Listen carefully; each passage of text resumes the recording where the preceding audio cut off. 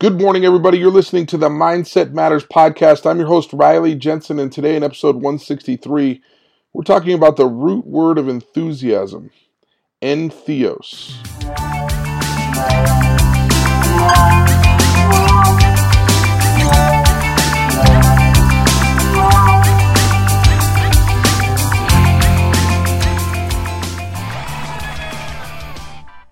All right, so last night, I had the pleasure of watching Phillip Rivers play football versus the Kansas City Chiefs.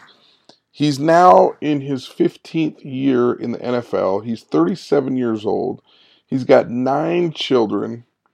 And last night, he led the Chargers to victory over a hyper-talented Kansas City Chiefs team.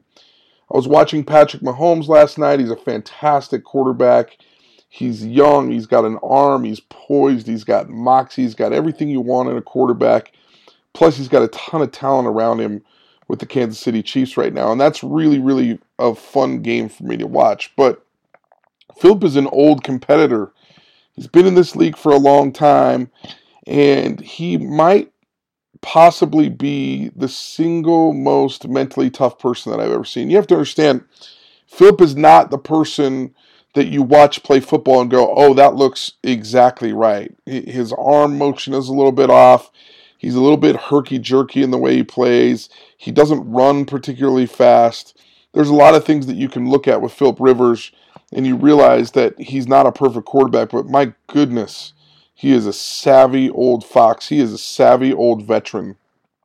And as I was watching the game, I found myself rooting for Phillip Rivers, as usual.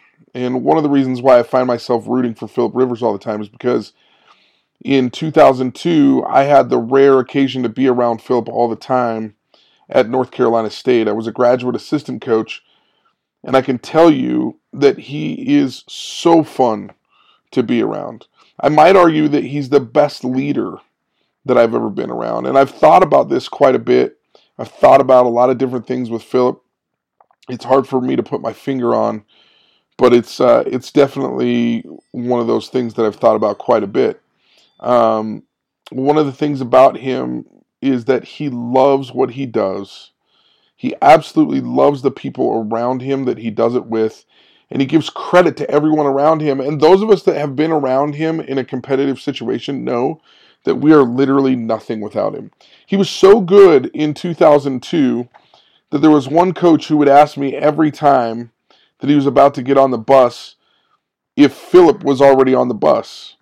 And I was a graduate assistant. I was in charge of checking everybody off the list, making sure that the players were on the bus that were supposed to be on the bus. And after about the third game of the year, I asked Coach Williams, I said, Coach, why are you asking me if Phillip is on the bus all the time? And he goes, this is what he responded to me. He said, because I ain't getting on that bus until Phillip is on the bus, because we ain't winning nothing without Phillip.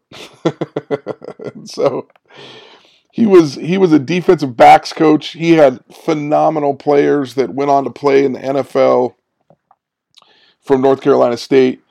But he just knew that without Phillip Rivers, we were a much different team.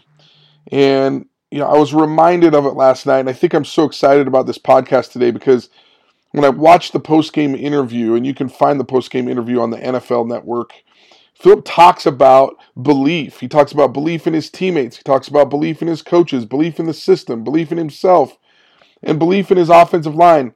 And he was overly complimentary of Patrick Mahomes, the opposing QB. He was talking about some of the throws that Patrick Mahomes made, and he's like, I can't make that throw. I just wouldn't be able to make that throw. And he was talking about what a great quarterback he was and how he's thrown for 400 and whatever yards in the last 5-6 games in a row. And then not only was he complimenting Patrick Mahomes, he was complimenting the Kansas City defensive line. He complimented his head coach. And he talked about his coach's conviction to go for 2 at the end of the game. Here's the thing. Here's the thing about Phillips. He's giving out all these compliments, and there isn't a teammate on his team that doesn't understand that Phillip is the man. And Phillip did not play perfectly yesterday. In fact, he talked about it. He talked about how he threw 2 really bad interceptions early in the game. He threw one on his first pass of the game, and gave Kansas City the ball on the 40-yard line, and then he threw one in the red zone inside the end zone. And then he spoke about how later in the game that he should have thrown the ball away to kind of avoid a sack and not keep the clock running. So he talked and verbally articulated his mistakes. And there's kind of two takeaways that I get from this post-game interview about Phillip that I don't know that I forget, but it's just so refreshing when I hear him talk and when I hear him interviewed. Number one is this: never underestimate the power of a well-timed and authentic compliment. Phillip is a master at this. He was complimenting everyone. He even compliments his opponent. Imagine that. The audacity to compliment the opponent and talk about the fact that they're really, really good at what they do. And then he complimented his team and his coaches, and he talked about how since he's been with the San Diego Chargers, every single team that he's been on, whether they win or lose, there's a battling attitude there. They just keep battling, and they keep battling, and they keep battling. And then number two is he's not worried about being perfect. He never has been. His arm motion is not perfect. The way he runs is not perfect. The way that he talks is not perfect. There's plenty of things that you can be critical about when it comes to Phillip Rivers. He talked about it himself. He said he should have thrown the ball away, and he didn't. And there was enough mistakes to go around for everyone in this game. So what was Phillip's response last night? His response was to keep battling, keep trying, keep swinging, keep playing. I can tell you this: there's never been a bad play that I have seen that has affected Phillip's mindset. Ever. Not in 2002 and not now. And that's why he is a championship level quarterback. And really since 2002, I've thought about Phillip in quite a few different ways. His leadership's off the charts. His enthusiasm is off the charts. And he's really, really fun to be around. And I constantly analyze why he was a champion and why I wanted to be around him, why he made practices fun, why he made games fun. And I've come to the conclusion that the reason why Phillip is such a pleasure to watch and the reason why I love being around him comes down to one word. And one word and one word only, and that's enthusiasm. Enthusiasm comes from the Greek word Theos, which loosely translated means God within or God inside. Isn't that a great definition of that word? Do we not want to be like the gods, or at least to have God within us? At the end of the day, it feels like Phillip plays with his hair on fire. His enthusiasm has a direct influence on his teammates, his coaches, and his family. I've never seen anything like it, and I'm not sure that I'll ever see anything like it again. So here's my challenge to you today. Work with your hair on fire today. Play with your hair on fire. Study with your hair on fire. In other words, my challenge to you is to be more like the gods.